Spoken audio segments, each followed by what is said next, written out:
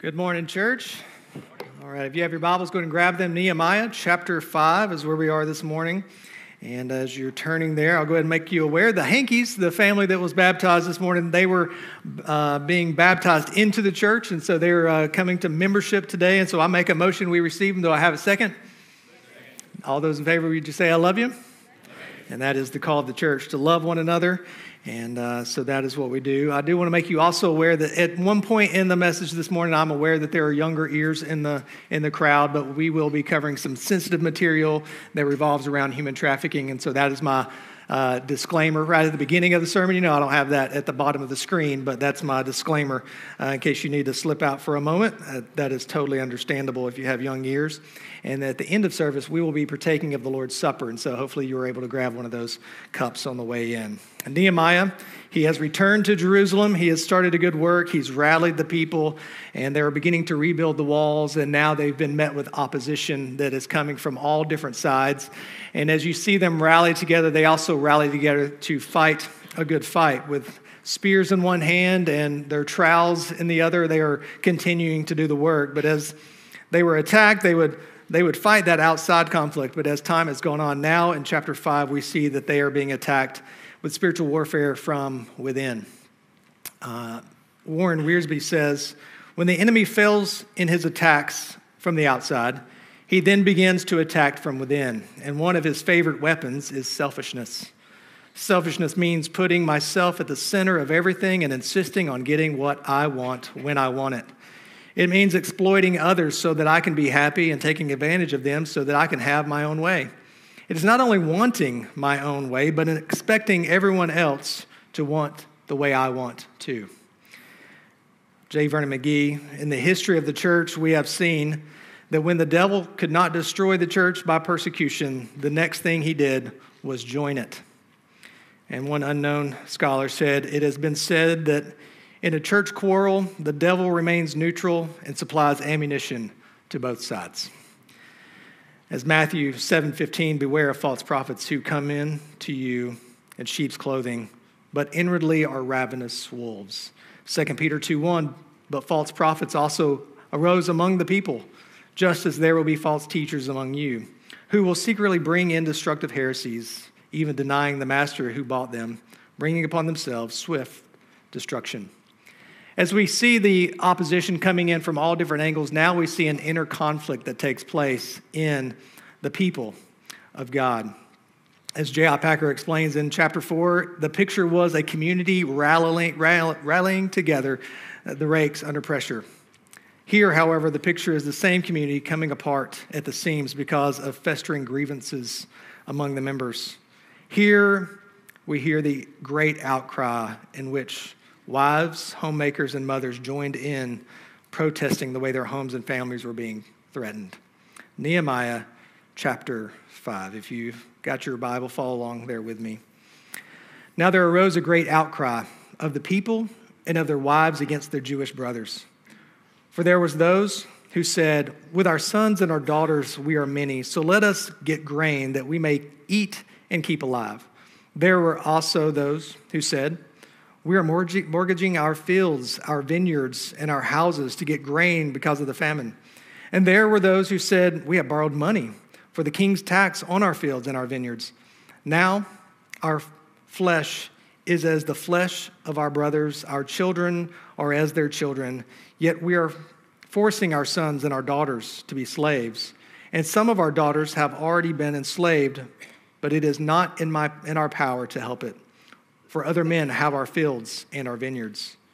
I was very angry when I heard their outcry and these words. I took counsel with myself, and I brought charges against the nobles and the officials. I said to them, you are exacting interest, each from his brother. And I held a great assembly against them, and I said to them, we, as far as we are able, have brought back our Jewish brothers who have been sold to the nations, but you even sell your brothers so that they may be sold to us. They were silent and could not find a word to say. So I said, the thing that you are doing is not good. Ought you not walk in the fear of our God to prevent the taunts of the nations, our enemies? Moreover, I and my brothers and my servants are lending them money and grain. Let us abandon this exacting of interest. Return to them this very day their fields, their vineyards, their olive orchards, and their houses, and the percentage of money, grain, wine, and oil that you have been exacting from them. And they said, we will restore these and require nothing from them. We will do as you say. And I called the priest and made them swear to do as they had promised.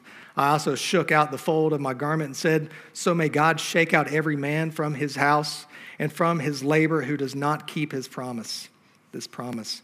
So may he be shaken out and emptied. And all the assembly said, Amen, and praised the Lord. And the people did as they had promised. Moreover, from that time, as I was appointed to be their governor in the land of Judah, from the 20th year to the 32nd year of Artaxerxes the king, 12 years, neither I nor my brothers ate the food allowance of the governor. The former governors who were before me laid heavy burdens on the people and took from them, from their daily ration, 40 shekels of silver. Even their servants lorded it over the people, but I did not do so because of the fear of God. I also persevered in the work on the wall, and we acquired no land, and all my servants were gathered there for the work. Moreover, there were at my table 150 men, Jews and officials, besides those who came to us from the nations that were around us. Now that was prepared at my expense, for each day was an ox, 6 choice sheep and birds, and every 10 days all kinds of wine in abundance. Yet for all of this, I did not demand the food allowance of the governor, because the service was too heavy on this people. Remember, for my good, oh my God, all that I have done for this people. Let's pray. Gracious Father, we thank you for your word. We thank you for its rich truth, and we thank you that it speaks to us today, even the narrative of Nehemiah and how it shows us that you're a God who is about a kingdom work, who is about doing a work on the behalf of a people that are in debt, who are enslaved, who are hopeless, and who are crying out for mercy. Father, we thank you for sending your Son to answer that very cry, that you have given us much in the sacrifice of your Son, that you've relieved the debt of sin that we could not relieve ourselves. We were helpless and we could do nothing about it, and you gave us your Son, Jesus Christ. So today we remember, the good that you have done. Today, may you speak to us through your word, and may you change our hearts, and may you mold us more and more into the image of your Son. In Christ's name, amen. Kingdom work is not immune to inner conflict. The first thing is kingdom work is not immune to inner conflict. Verses 1 through 5, we see here that a great outcry arose. And this great outcry was the loud objection under the load of oppression. This is similar language to what we see in Exodus chapter 2, 23 through 24. During those many days, the king of Egypt died, and the people of Israel groaned because of their slavery and cried out for help. Their cry for rescue from slavery came up to God, and God heard their groaning, and God remembered his covenant with Abraham, with Isaac, and with Jacob. God saw the people of Israel, and God knew. I love that verse, and God knew. To think about the fact that when we cry out because of an oppression, because of a load that we cannot bear, that God knows. He knows even before we cry out. He hears our cries for help. In this particular section of Scripture, we see that the wives are crying out as well, that this is a family in turmoil, that they are having difficult work conditions, the hours that Nehemiah has demanded, the night shifts, the stressful situation, the scenario of men holding weapons while also working. The men are coming home at odd hours. They're dead tired from exhaustion. The fields and the crops are not being tended to, and there is no food. They're starting to run into a famine. And so they're crying out because of this inner turmoil that is taking place. Well, there's 3 things that I see here that are causing inner conflict. And the first one is an inner conflict from inadequate provision. Inadequate. Verse 2, for there were those who said, with our sons and our daughters we are many, so let us get grain that we may eat and keep alive. The neglecting of someone's always leads to conflict. H.G.M. Williamson, in his commentary in Ezra and Nehemiah, he says, since Nehemiah had forbidden the men to return home from Jerusalem while the wall was being built, the farms may have been severely understaffed during a crucial period of ingathering. Basically, what is going on here is that they're being squeezed. They're getting hungry. They're starving. There's no food on the table. And so they're beginning to complain, and they're beginning to cry out against their own family members, their own blood, their own Jewish heritage. This is what happens in any conflict, when someone's needs are not being met, eventually there reaches a boiling point where there's a cry out. And this is what happens here in this section. B, the second thing we see that's causing inner conflict is insufficient funds. There were also those who said we were mortgaging our fields, our vineyards, and our houses to get grain because of the famine. And there were those who said we have borrowed money for the king's tax on our fields and our vineyards. Here, you see them going into financial debt. Nothing causes fights like financial hardships. Am I right? When I do premarital counseling, it's a lot of fun because all you're doing is teaching them how to fight. Because it's coming, right? When the honeymoon's over, the hard times begin. And one of the things that we like to talk about in what you fight about is, are my needs being met? Are you treating me fairly? And so if you don't feel like your needs are being met, then there's going to cause conflict in the marriage. Kids always bring up an issue. Well, how you're parenting, your kids are either going to make you unite or they're going to make you fight. That's the two things that are going to happen with kids in the home. And then the last one, which is the thing that really causes a lot of problems in marriage, is how you handle money. And this becomes a huge issue, and it can cause all kinds of inner conflict when you're stressed, when bills are not being paid, when there's complaining that's going on that, I cannot believe you spent money on that. I thought we were saving for this, and those different things are happening. So here you have this inner hardship that's taking place, this inner turmoil because of insufficient funds. And thirdly, an inner conflict from improper treatment. Verse 5. Now our flesh is as the flesh of our brothers. Our children are as their children. Yet we are forcing our sons and our daughters to be slaves. And some of our daughters have already been enslaved. And here's the part that I was giving you the parental warning on. Internal conflict is inevitable when people are being used, abused, and treated improperly. There's an injustice that's going on here. And one commentator says that when it refers to the second reference of the daughters being enslaved, that the girls more than likely had been sent to a local Persian government official as sex slaves in order to delay foreclosure on these homes and these properties. According to the End It movement, I'm not sure if you've heard of it, but it is a movement to stop human trafficking and slavery. There are more people trapped in slavery today than ever before in human history. In fact, there are 40.3 million people trapped and held against their will in slavery today. 40.3 million. Human trafficking generates approximately $32 billion annually. Human trafficking is second only to drug trafficking. Why? Well, you can sell a gun once, you can sell a bag of cocaine once, but you can sell a human over and over and over.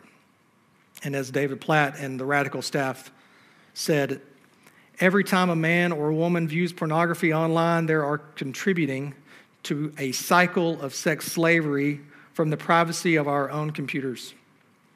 We are fueling an industry that enslaves people for sex in order to satisfy selfish pleasures in our living rooms, our offices, and our mobile phones. The hypocrisy is staggering, and the conclusion is clear. No matter how many red X's we write on our hands to end slavery, as long as these same hands are clicking on pornographic websites and scrolling through sexual pictures and videos, we are funding it at its core. Any and every time we indulge in pornography, we deny the precious gospel truth that every man and woman possesses inherent dignity, not to be solicited and sold for sex, but to be valued and treasured as excellent in the eyes of God. People are not inferior objects to be used and abused for selfish, sexual, and sensual pleasures. They are equal image bearers of the God who loves and cares for them. We may scoff at how the pre-Civil War churchgoers justified slaves in their backyards, but aren't we dangerously like them when we participate in pornography in our own homes? The continual consumption of pornography by the church is the modern day equivalent to the brothers fueling and funding the improper treatment of Jewish sons and daughters who are being sold into slavery. I say all that because there is this inner conflict that is coming out of a cry for help. There's a major problem going on here. I know, Nehemiah, you're doing a great work. You're working on a wall. You've got your whole mindset on this thing, but can you not see what is happening over here? Can you not see that the people are suffering? Can you not see that people are enslaved? Can you not see that people are in debt? Can you not see that there's hurting that is going on in this world? And yet you're over here doing this thing that you think is such a good work. And so there's this outcry that takes place. And so what I'm saying is that there can be all kinds of kingdom work where we're inside the walls of the church and we're saying, look, I'm doing a good thing, I'm doing a good thing. And there's a world out there that's crying out, do you not see the pain that we're in? Do you not see that we're enslaved to sin? Do you not see that we're hungry, that we're in debt, that we have a sin debt that we can never recover from? There's an outcry. And the church has to do something. So kingdom work does not ignore an immense crisis. It cannot ignore the crisis. An immense crisis and a righteous response. Verse 6. This is how Nehemiah responds. I was very angry when I heard their outcry and these words. Nehemiah's response was anger. Righteous anger. Just angry. Have you ever just been so angry when you've heard news about someone else, how they're being treated? You're just angry. And so anger can either be sinful or it can be righteous. And there's a very fine line, isn't there? Ephesians 4, the chapter gives 2 verses that shows you a very fine line. Be angry and do not sin. Do not let the sun go down in your anger. So you can be angry and not sin. But then in verse 31, let all bitterness and wrath and anger and clamor and slander be put away from you, along with all malice. Jesus, we know, was angry, and he did not sin. Mark 3, 1 through 5. Again, he entered the synagogue, and a man was there with a withered hand. And they watched Jesus to see whether he would heal him on the Sabbaths, so that they might accuse him. And he said to the man with the withered hand, come here. And he said to them, is it lawful on the Sabbath to do good or to do harm, to save life or to kill? But they were silent. And he looked around at them with, you see it? Anger, grieved at their hardness of heart. And he said to the man, stretch out your hand. He stretched it out and his hand was restored. Jesus is angry with these religious people who were busy doing a good work, but ignoring the hurt and the pain and the suffering of the people that were all around them. A righteous anger. It's difficult to tell what is righteous anger and sinful anger, but righteous anger is usually communal. It's directed against the sinful treatment of others and should move us toward constructive means to try to resolve the problem. Usually righteous anger is because you see the grievance, you see the sin, and you want God to desperately do something about it. This was Nehemiah's anger. Whereas sinful anger is usually personal, it is directed toward others from a personal offense or grievance that has a motive of selfishness and pride that seeks to get even or revenge. The church should be responding to human trafficking, to child abuse, to pornography, to abortion, to racism, to the mistreatment of women with a righteous anger. Not an indifferent or ignoring apathy to all the things that are happening around us. So there is a righteous response, which leads to B, in an immense crisis, a right confrontation. He says there in verse 7, I took counsel with myself and brought charges against the nobles and the officials. I took counsel with myself. If I was to put that in my own language, he took a chill pill real quick. He took a deep breath and he didn't say something that he ought not to say, even though he was angry. He guarded his words.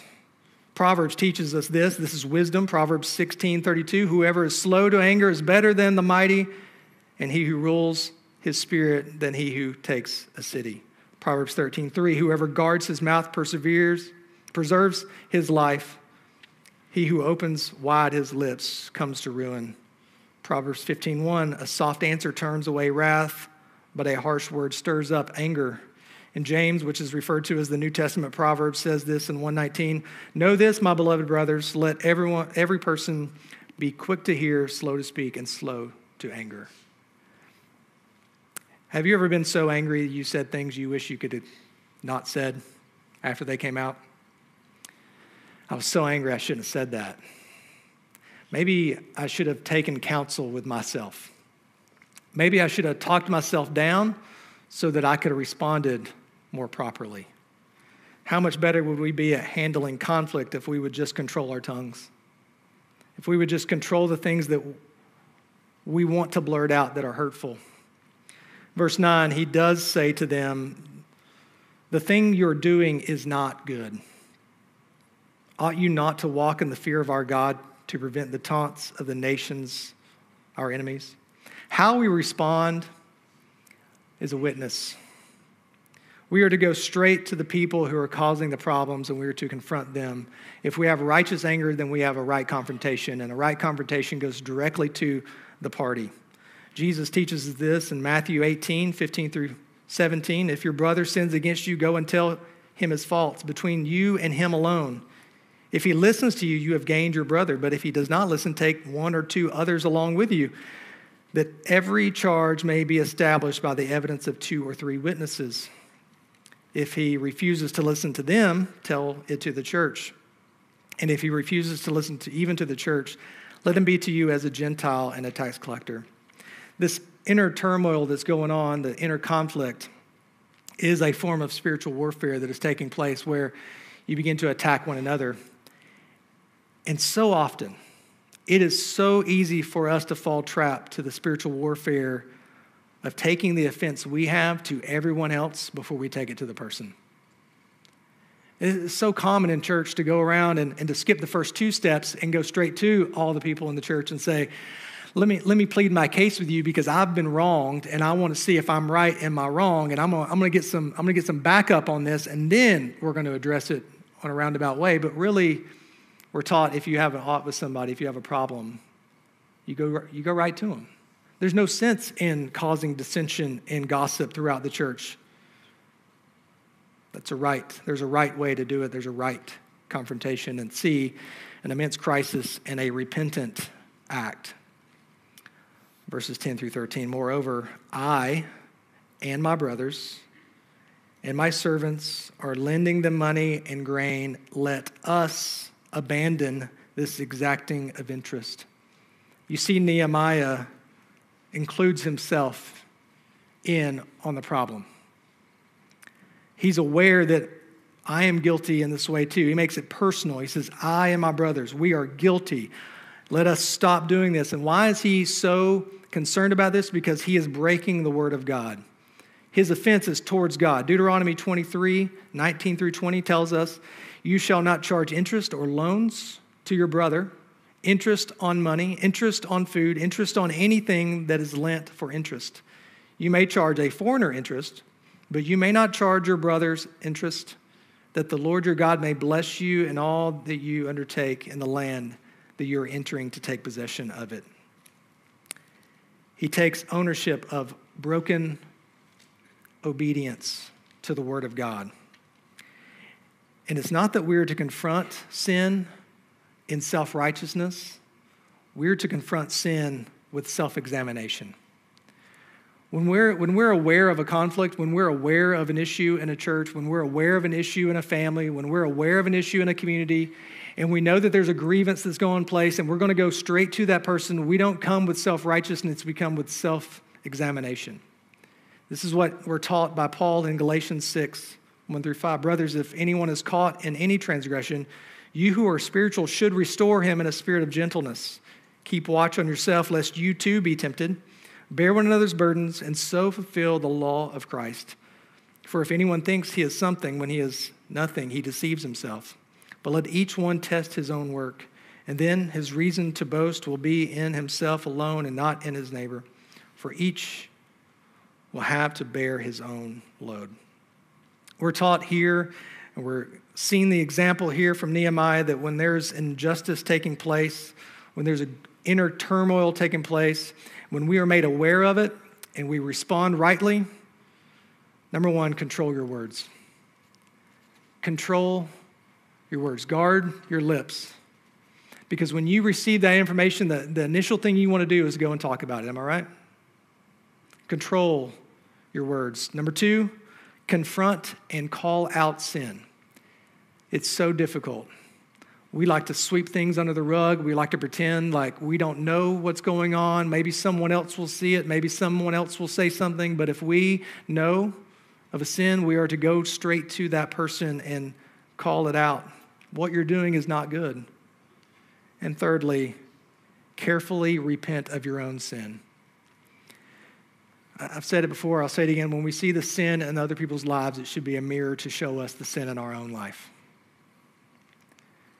He says, we will restore these and require nothing from them. Verse 12. There is a repentance that leads to a response. Words of repentance are easy. Follow through with action of repentance is hard. This is why he makes them take an oath and a promise. The beautiful thing that we see in the scripture is that repentance that takes place is restorative. It restores them. Repentance relinquishes debts. They're going to give everything back to them. Repentance results in revival, they say there at the end. And the assembly said, amen, and praise the Lord. Repentance restores. Today you have an opportunity, if you know that there's sin in your life, to go and humble yourself before a loving God who forgives us of our sins. As we repent, he restores us into a right relationship with him. Repentance relinquishes the debts. We are in a debt that we can never overcome. You can't do enough good works to overcome all the sins that are in your life. And so when we repent, he relinquishes those debts. And then there's a result that is revival. We are blown away by the loving kindness of Jesus Christ. Let me ask you, when you repent, when you are aware of sin in your own life, aren't you thankful that your debts are forgiven? Amen. Aren't you thankful that he restores you in the relationship that you have with him? Aren't you thankful for the impact that it has on the people around you when you repent? Listen, there's a lot of talk about revival lately. And there is no revival without repentance. When a people will humble themselves and bow their knee and they will openly confess sin in front of a multitude of people and say, I am a sinner and I desperately need a Savior, it's contagious. Because we're all broken. We're all in debt. We're all in slavery. We're all helpless unless there is repentance and there is restoration that takes place. We're longing for a revival. Well, let's be longing for repentance. To call out sin when we know that there's sin that shouldn't be there. It's a kingdom work. Kingdom work is sacrificial with intentional service. Nehemiah 5:14 through 19. A intentional service of lessening burdens. Here's the response from the repentance and the revival. Moreover, from that time, that I was appointed to be their governor in the land of Judah from the 20th year to the 32nd year of Artaxerxes the king, 12 years. Neither I nor my brothers ate the food allowance of the governor. The former governors who were before me laid heavy burdens on the people and took from them from their daily ration 40 shekels of silver. Even their servants lorded it over the people, but I did not do so because of the fear of God. Nehemiah feared God and was a servant towards God's people by lessening their burdens. One of the things that we can do when we see that there's an immense crisis is do what we can to lessen the burdens. Because this is what Nehemiah shows us, but this is also what Jesus shows us. Jesus is the greater Nehemiah who lifted the heavy burden of the law. As we read in Matthew 11:27 through 30, all things have been handed over to me by my Father, and no one knows the Son except the Father. And no one knows the Father except the Son, and anyone to whom the Son chooses to reveal him. Come to me, all who labor and are heavy laden, and I will give you rest. Take my yoke upon you and learn from me, for I am gentle and lowly in heart, and you will find rest for your souls. For my yoke is easy and my burden is light. He says this to a people who are weighed down by the burden of the law, people who are exhausted at trying to be good enough, and they'll never be good enough. Come to me. I will lessen the burden. I will give you a spirit that lives within you, and I will write my law on your heart. Come to me, all you who are weary and burdened, and find rest. 1 Peter 5, 6 through 7, humble yourselves, therefore, under the mighty hand of God, so that at the proper time he may exalt you, casting all your anxieties on him because he cares for you. We have the opportunity today to lessen the burdens, to humbly bow before the King because he has fulfilled the law in our place. Be an intentional service of giving blessings, not only lessening burdens, but now giving blessings. Verses 16 through 18. I also persevered in the work on this wall, and we acquired no land, and all the servants were gathered there for the work. Moreover, there were at my table 150 men, Jews and officials, besides those who came from the nations that were around us. Now, what was prepared at my expense for each day was 1 ox, 6 choice sheep and birds, and every 10 days all kinds of wine in abundance. Yet for all of this, I did not demand the food allowance of the governor because the service was too heavy on this people. At his own expense, he provided all of this sacrifice. At his own expense, he provided all of this wine in abundance. He was fitting the bill for all of this. He was going to give blessings on top of lessening burdens. And so Nehemiah models servant leadership at his own expense. It cost him greatly to serve. We're called to sacrifice greatly for the kingdom, to serve. This is what we've learned from Jesus. Jesus is the greater Nehemiah who sacrificed himself, offering his blood as an abundance of forgiveness for us. He offers the perfect sacrifice. Philippians 2, 1 through 8, we read, so if there's any encouragement in Christ, any comfort from love, any participation in the Spirit, any affection and sympathy, complete my joy by being of the same mind, having the same love, being in full accord and in one mind. Do nothing from selfish ambition or conceit, but in humility count others more significant than yourselves. Let each of you look not only to his own interest, but also to the interest of others. Have this mind among yourselves, which is yours in Christ Jesus, who, though he was in the form of God, did not count equality with God a thing to be grasped, but emptied himself by taking the form of a servant, being born in the likeness of men, and being found in human form. He humbled himself by becoming obedient to the point of death, even death on a cross. This is servant leadership. It is a sacrifice that's an abundance of blessings. Romans 8, 31 through 33. What then shall we say to these things? If God is for us, who can be against us? He did not spare his own son, but gave him up for us all. How will he not also with him graciously give us all things? Who shall bring any charge against God's elect? It is God who justifies. Who is to condemn? Christ Jesus is the one who died. More than that, who was raised, who is at the right hand of God, who is indeed interceding for us. There is an abundance of blood shed for our sins on the cross, and we are recipients of grace, mercy, and forgiveness, and it was at his expense, not ours. It is a free offering. It is a blessing. It is a gift. For even the Son of Man came not to be served, but to serve and to give his life as a ransom for many. Mark 10:45. An intentional service of good works, lessening burdens, giving blessings, and good works. Remember for my good, oh my God, all that I have done for this people. Nehemiah wants to be remembered for the good that he has done for God's people. Jesus is the greater Nehemiah, who we remember today for the good work of being the sacrifice for his people. Jesus is the greater Nehemiah. He offered his life for us in abundance so that we could receive mercy and grace and forgiveness. If we will repent and fall before him, we will remember the sacrifice. So as Nehemiah wants to be remembered, Jesus says, as often as you do this in remembrance of me. We want to remember the sacrifice.